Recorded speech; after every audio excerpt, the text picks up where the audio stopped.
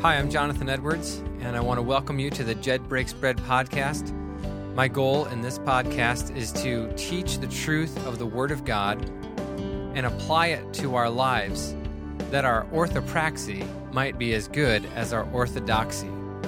May you be blessed. Hello, friends, and welcome to the pod. Today, I am going to resume a series that I began at the beginning of this year, and the series that I had begun in January was on marriage. And that particular series on marriage was a class that I was teaching to the adult Sunday school class at the chapel, but it was suspended because our church services and classes were suspended due to COVID. And in the intervening months, I've used my podcast to address some biblical issues and cultural/political issues. But we are looking as a church to begin Sunday school classes on September 13th. And with that in mind, or with that in view, I should say, I really wanted to get back into the discussion on marriage and publish a few episodes ahead of time, so that people who are in that class and you as the listeners who maybe don't know me very well or know our church could connect with those episodes that had already been published. And this will allow people in our church to connect with the lessons that had already been published. So I was a few weeks behind. Hopefully, I will be able to catch up to some degree. So if you were wondering what episode was the last one in the marriage series, it was episode 50 on God's design for headship and submission within marriage. And that episode focused primarily on the husband's headship and leadership role. And today I'm going to talk about the wife's role of submission. Now, this is a controversial topic, to be sure. And if you would go back and listen to some of those episodes, I believe it's episode 49, I talk a great deal about complementarianism and egalitarianism, and why I believe that complementarianism, is the correct approach to marriage relationships from a biblical point of view and a biblical perspective. So you can go back to episode 49 and check that out if you want to. Check out episode 50. That'll get you some material on headship and leadership in marriage. And today I'm going to tackle the very controversial subject of submission in marriage, the wife's submission in marriage. The topic of submission in general is, I think, especially difficult for Westerners. And I'm gonna broaden this category. Submission is difficult for Westerners. So that would be people in America, Europe, people who are trained to think like Westerners. So Canada, South America. I mean, when I say Westerners, I don't just mean the Western world, but people who have been trained to think like Westerners.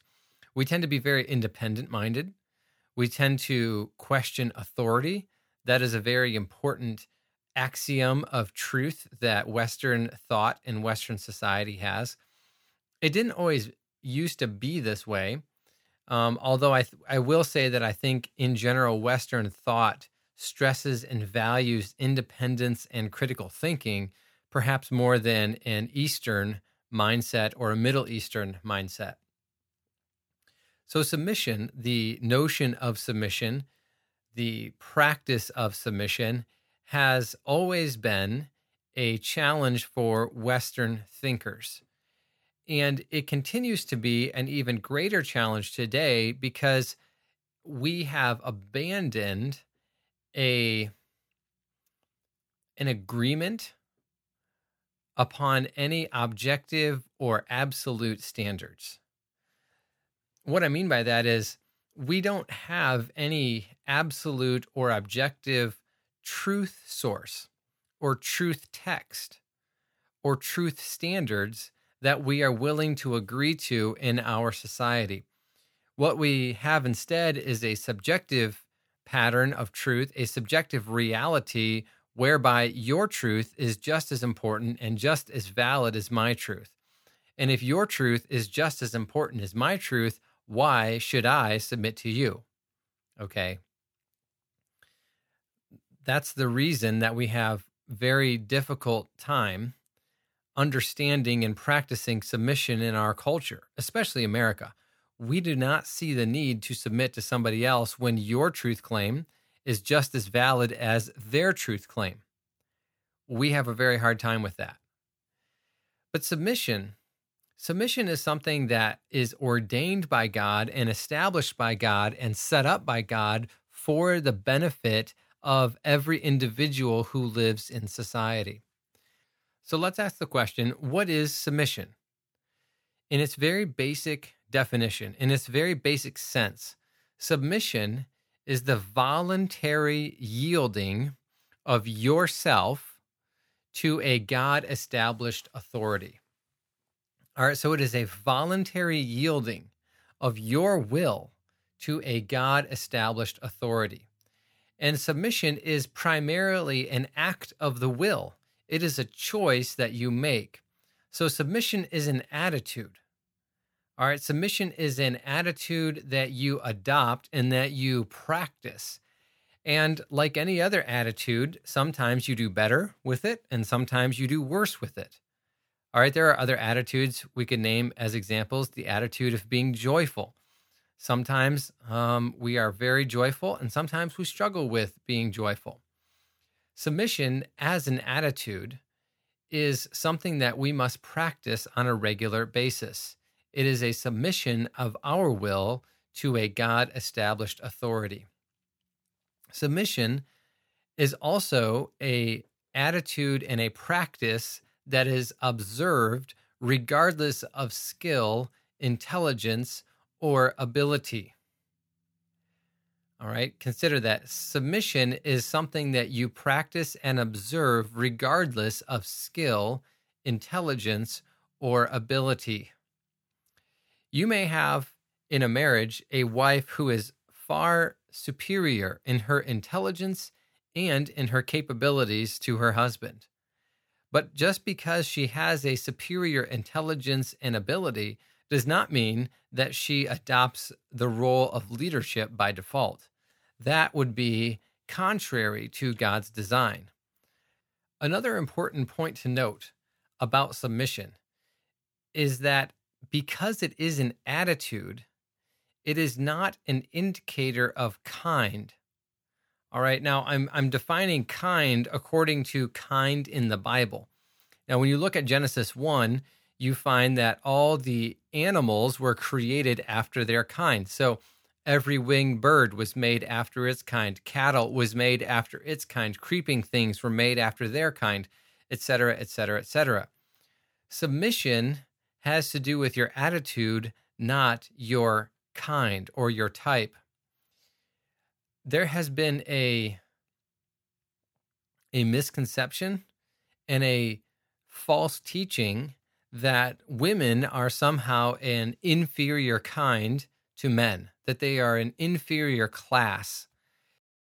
There has also been a teaching that various ethnic groups are inferior in kind to one another. And therefore, if you're of a particular ethnic group, you must automatically submit to another ethnic group. All right, submission has nothing to do with kind. Submission has everything to do with an act of the will and an attitude of yielding your will to the will of a superior. Now consider this. God the Father and God the Son are both equally God. They are the same kind. Their kind is divine being. Both of them have all the attributes and characteristics that make them God. Yet the Son willingly yielded himself to the Father's will, especially as it related to the purpose of dying on the cross to accomplish God the Father's plan of redemption. Note what Philippians 2 has to say about this. He, that is Jesus Christ, existed in the form of God, But he did not regard equality with God a thing to be grasped.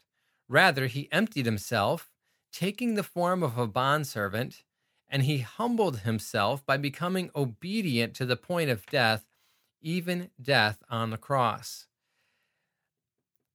You can see here that Jesus and God are of the same kind. Jesus and God the Father, that is, are of the same kind. But Jesus purposefully submitted his will to the Father's to accomplish the Father's task and purpose. It's the same way in marriage. A husband and a wife are both of the same kind. We are both made in the image of God. All right?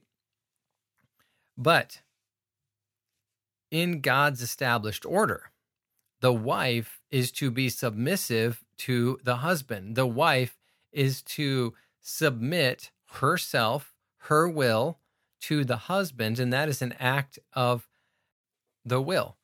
It is an attitude that she adopts. And according to Genesis chapter 3, one of the curses that was given to Eve, one of the consequences of sin, is that her desire would be to not submit to her husband. Her desire would be to rule over her husband. And the result of this for women today is that they have to work really hard to practice and to grow in submission.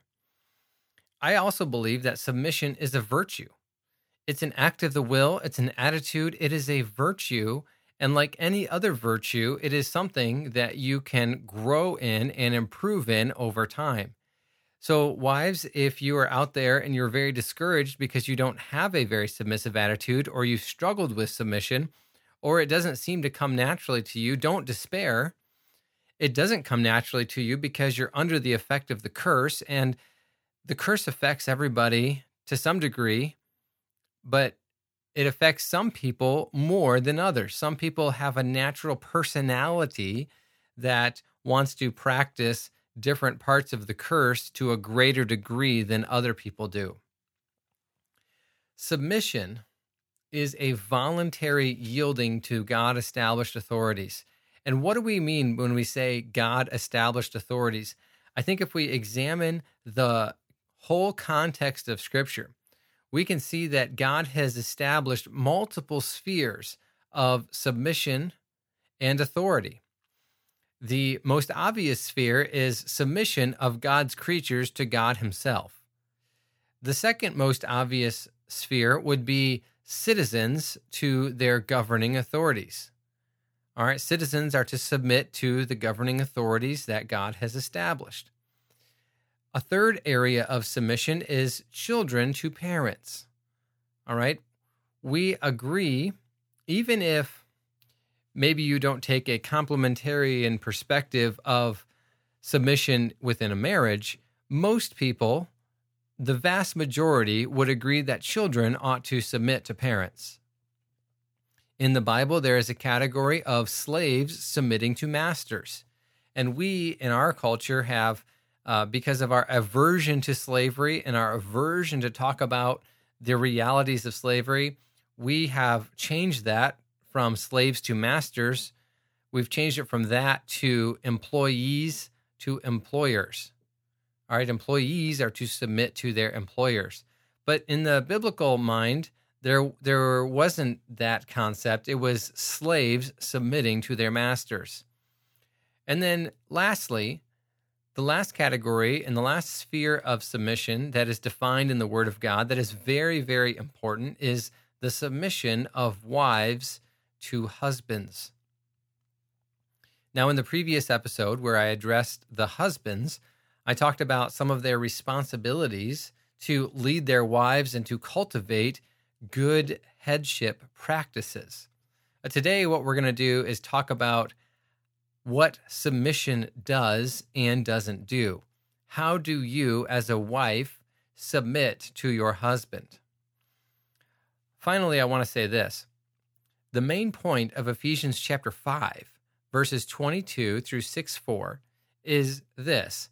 While it does point out that wives are to submit to husbands, The whole point of that particular passage, Ephesians 5:22 through 6:4, is to show and demonstrate that God has established all these various spheres of authority for the benefit of society. So we, as we interact with various people groups in society, if we practice submission to the right people groups, in general, things will go well for you. This is what Peter teaches in the book of 1 Peter chapter 2, verses 11 through 17, that if you submit to the proper authorities, generally things will go well with you. Now, you may suffer persecution anyhow, just because you're a Christian. But in general, if you submit to the proper authorities, things will go well for you.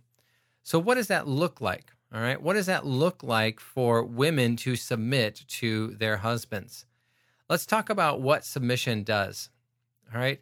Submission, in a positive sense, imitates the attitude of Jesus Christ in obeying the commands of the Lord God.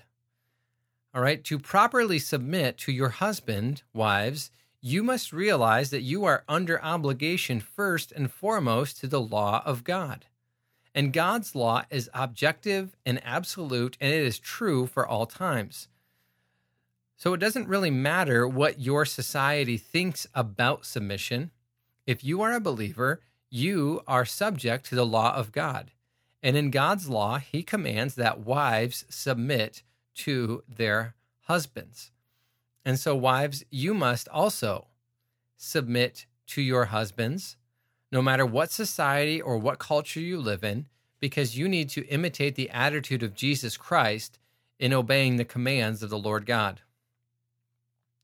What else does submission do? Submission also seeks to affirm, honor, and uphold the husband's God-given authority and leadership. And I want to turn your attention to Titus chapter 2, verses 4 and 5. Titus chapter 2, verses 4 and 5. Older women are given some instructions on how to teach and encourage younger women in Titus chapter 2. And here is part of what should be taught to younger women beginning in verse 4. So that these are the young married women, they may encourage the young women to love their husbands, to love their children, to be sensible, pure, workers at home, kind, being subject to their own husbands, so that the word of God will not be dishonored. A proper attitude and a proper practice of submission will not pervert God's design or subvert God's design, but it will look to complete and model God's design. Recall, women, that God made you to be a suitable helper. You are the helpmate to your husband. You need your husband as much as he needs you. All right, that's the whole goal and the whole purpose of a helpmate. You assist him. And how do you assist him? In whatever ways that you guys decide that you can assist him. But one of the ways that you do not assist your husband is by taking over leadership in the home. And if you do take over leadership, note what verse 5 says. You will dishonor the word of God. You see, if you properly are submissive and if you properly subject yourself to your own husband, you will honor the word of God. But if you do not subject yourself to your own husband, the word of God will be dishonored. And that brings shame and reproach upon our Lord and Savior, Jesus Christ. So wives, in order to be submissive, or one of the motivations, I should say, for being submissive is that you want to affirm, honor, and uphold God's design. You want to affirm God's plan for the family, which is that husbands are the head and wives are to submit. All right, so those are the first two things that submission does. All right, the next thing that submission does is this. Submission uses God's stated means of winning over your husband, whether your husband is a believer or not. And this comes from 1 Peter chapter 3 and verse 1, where Peter writes this: "In the same way, you wives, be submissive to your own husbands, so that even if any of them are disobedient to the word, they may be won without a word by the behavior of their wives, as they observe your chaste and respectful behavior." So God's prescribed method for women to win their husbands is through obedience to the word of God. And this is very different than the method that a lot of women choose to use, which is to nag or badger or manipulate, either physically or monetarily or in some other way, their husband. No, God's prescribed method for winning over your husband is to obey the word of God, to be submissive, and then to allow the Spirit of God time to work on your husband's heart and work on your husband's life. God's method isn't a popular method because it doesn't prescribe to the egalitarian preferences that many of us have and the egalitarian perspective that many people promote. To win over your husband by using only your actions seems very counterintuitive. And yet it is the method that God has used or God has prescribed for wives to win over their husbands. Now, we acknowledge, or let me acknowledge first of all, that the primary application in this passage is for unbelieving husbands. I believe that the husbands who were primarily being spoken about here, or who are primarily being described, were unbelievers.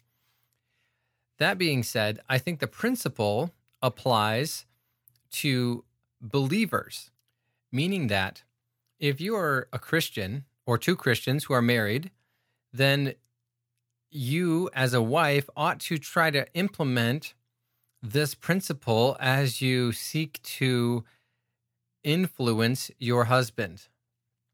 Now, what would this look like in a marriage? What would this look like? Well, here's what it would look like. Let's say as a wife, you want to provide some direction or insight as to how you think something should happen within the family. And let's say that you present that to your husband, which is fine. I think that's perfectly legitimate, and I think it should be encouraged more than perhaps it is. You present it to your husband, and he is not sold on that particular idea. How are you going to get him to practice that? Let's say that you think it's very, very important and you feel very strongly about it. He's rather indifferent or perhaps even somewhat adversarial towards that position. The method that many people use, that many women use, is to nag or badger or manipulate to try to get their husband to cave in to their position. And that's not what you want to do. You don't want to get into the pattern of nagging or manipulating or badgering to get your husband to cave into the position. What you ought rather do is present the position, present the direction, and then live obediently to the word of God. Be submissive.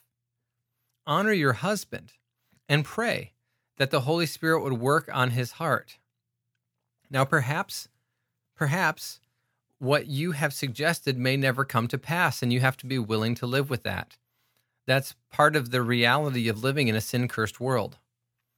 But perhaps if you would seek to follow Peter's advice and the Holy Spirit's instruction, God, through the power of the Holy Spirit, would change your husband's heart, and he might come to see that what you have proposed as a wife is a good idea and a good direction, and he would choose to, in fact, lead in that direction. He would lead according to your suggestion. Now, the benefit to you wives when you commit to doing this, and you do it on a repeated basis, I believe is this: that as you present things to your husband and submit to him and not manipulate him, he will begin to trust what you have suggested. He will begin to see how you are acting as a helpmate to him. And in the future, he will more readily accept the ideas and suggestions that you have. This is the appropriate way to help persuade your husband to something that you believe the Bible teaches, or that God is calling you to do, or your family to do. It's a way that you can have input into blind spots that your husband may have, either as a husband or as a father. But you need to, as a wife, use God's stated means of winning your husband over, not the means that you think will best accomplish the task. For if you use your means, let me give you a warning. You can easily cultivate resentment and bitterness in your husband, and that will have long-term negative consequences in your relationship. Finally, and this is the final point for this particular episode, submission seeks to edify. That means to build up one's husband in such a way that he reaches his full potential as a man of God. All right, this is a really important point. Submission, if you're going to submit to your husband, you are going to seek to build up your husband in such a way that he reaches his full potential as a man of God. In 1 Peter chapter 3, again, verses 5 and 6, listen to how Peter describes Sarah's relationship to Abraham. He says this, "For in this way, in former times, the holy women also, who hoped in God, used to adorn themselves, being submissive to their own husband, just as Sarah obeyed Abraham, calling him Lord, and you have become her children if you do what is right without being frightened by any fear." Now, we recoil at the thought of calling somebody Lord, again, because of our societal training and cultural conditioning. But when Sarah called Abraham Lord, she was really demonstrating the great amount of respect that she had for him and her desire to be a part of what God had planned for Abraham and for Abraham's family. Now, I don't think this means that you have to go out and call your husband Lord, but I think the attitude that Sarah had of wanting to do everything she could to uphold and uplift and honor her husband is something that many women today could really improve upon. You know, in our culture, in our society, husbands basically have a pretty bad reputation. They are portrayed as being dumb, stupid, impotent. They are incapable. They're always the ones who create problems and never solve problems. They're not the hero of the story. They're often the butt of jokes. And this passage, these two verses in particular, are calling wives, to treat their husbands as Lord. That means with a great amount of respect, to uplift and uphold, to help in areas where he is weak, not to overlook sin, not to brush sin under the rug, but to demonstrate real honor because of the authority that God has given to husbands and because of the position that God has given to husbands. And wives, if you do this, it is a great example to your children. And it's a great example to others who observe your marriage. You know, in Proverbs 31, verses 11 and 12, talk about the wife seeking to do good for her husband to build him up all the days of his life. The Proverbs 31 woman was an incredibly productive contributor to society and to the family. But her primary goal was to seek to do good for her husband, to build him up all the days of his life. This is a very important distinction to make, especially in the day and age in which we live, when men are treated like second-class citizens. They really are. And it is a sinful reaction to the quote-unquote patriarchy. But many forces in our culture want to do away with male leadership, male authority, male role models, male heroism, and they want to celebrate all kinds of female heroism and any kind of sexually perverted heroism, such as treating LGBTQA plus individuals as the great heroes of society. So women, if you want to honor the Lord Jesus Christ, if you want to be a great example in your community, in your church, within your family, not just your immediate nuclear family, but perhaps your extended family as well, you should seek to do these 4 things that submission does. First, imitate the attitude of Jesus Christ. Second, affirm, honor, and uphold the husband's God-given authority and leadership. Third, use God's stated means of winning over your husband. And fourth, seek to edify, that is, to build up your husband in such a way that he reaches his full potential as a man of God. One final comment on that last point. When you, as a wife, seek to build up your husband so that he is a better man of God, that means that things will go well for you too. Your life will be improved the more your husband reflects Jesus Christ. All right, for the sake of time, I'm going to have to stop right here. And episode 65 will be part 2 of how God has designed submission in marriage. So thank you so much for considering these truths. If something that I presented was difficult or perhaps different than you've heard before, feel free to reach out. Write me an email or a text message or comment on the post. I'll get back with you. We can have a discussion. But also, maybe even before you do that, bring these things before the Lord to see if that isn't so. You know, every time we read or listen to the Word of God, we ought to be confronted with the truth of the Word of God, and it should cause us to be transformed so that we come away differently than when we began. I pray that this would be a great blessing for you, not only in your personal life, but also in your marriage and your family life as well. God bless you, and thank you for listening to the Word of God.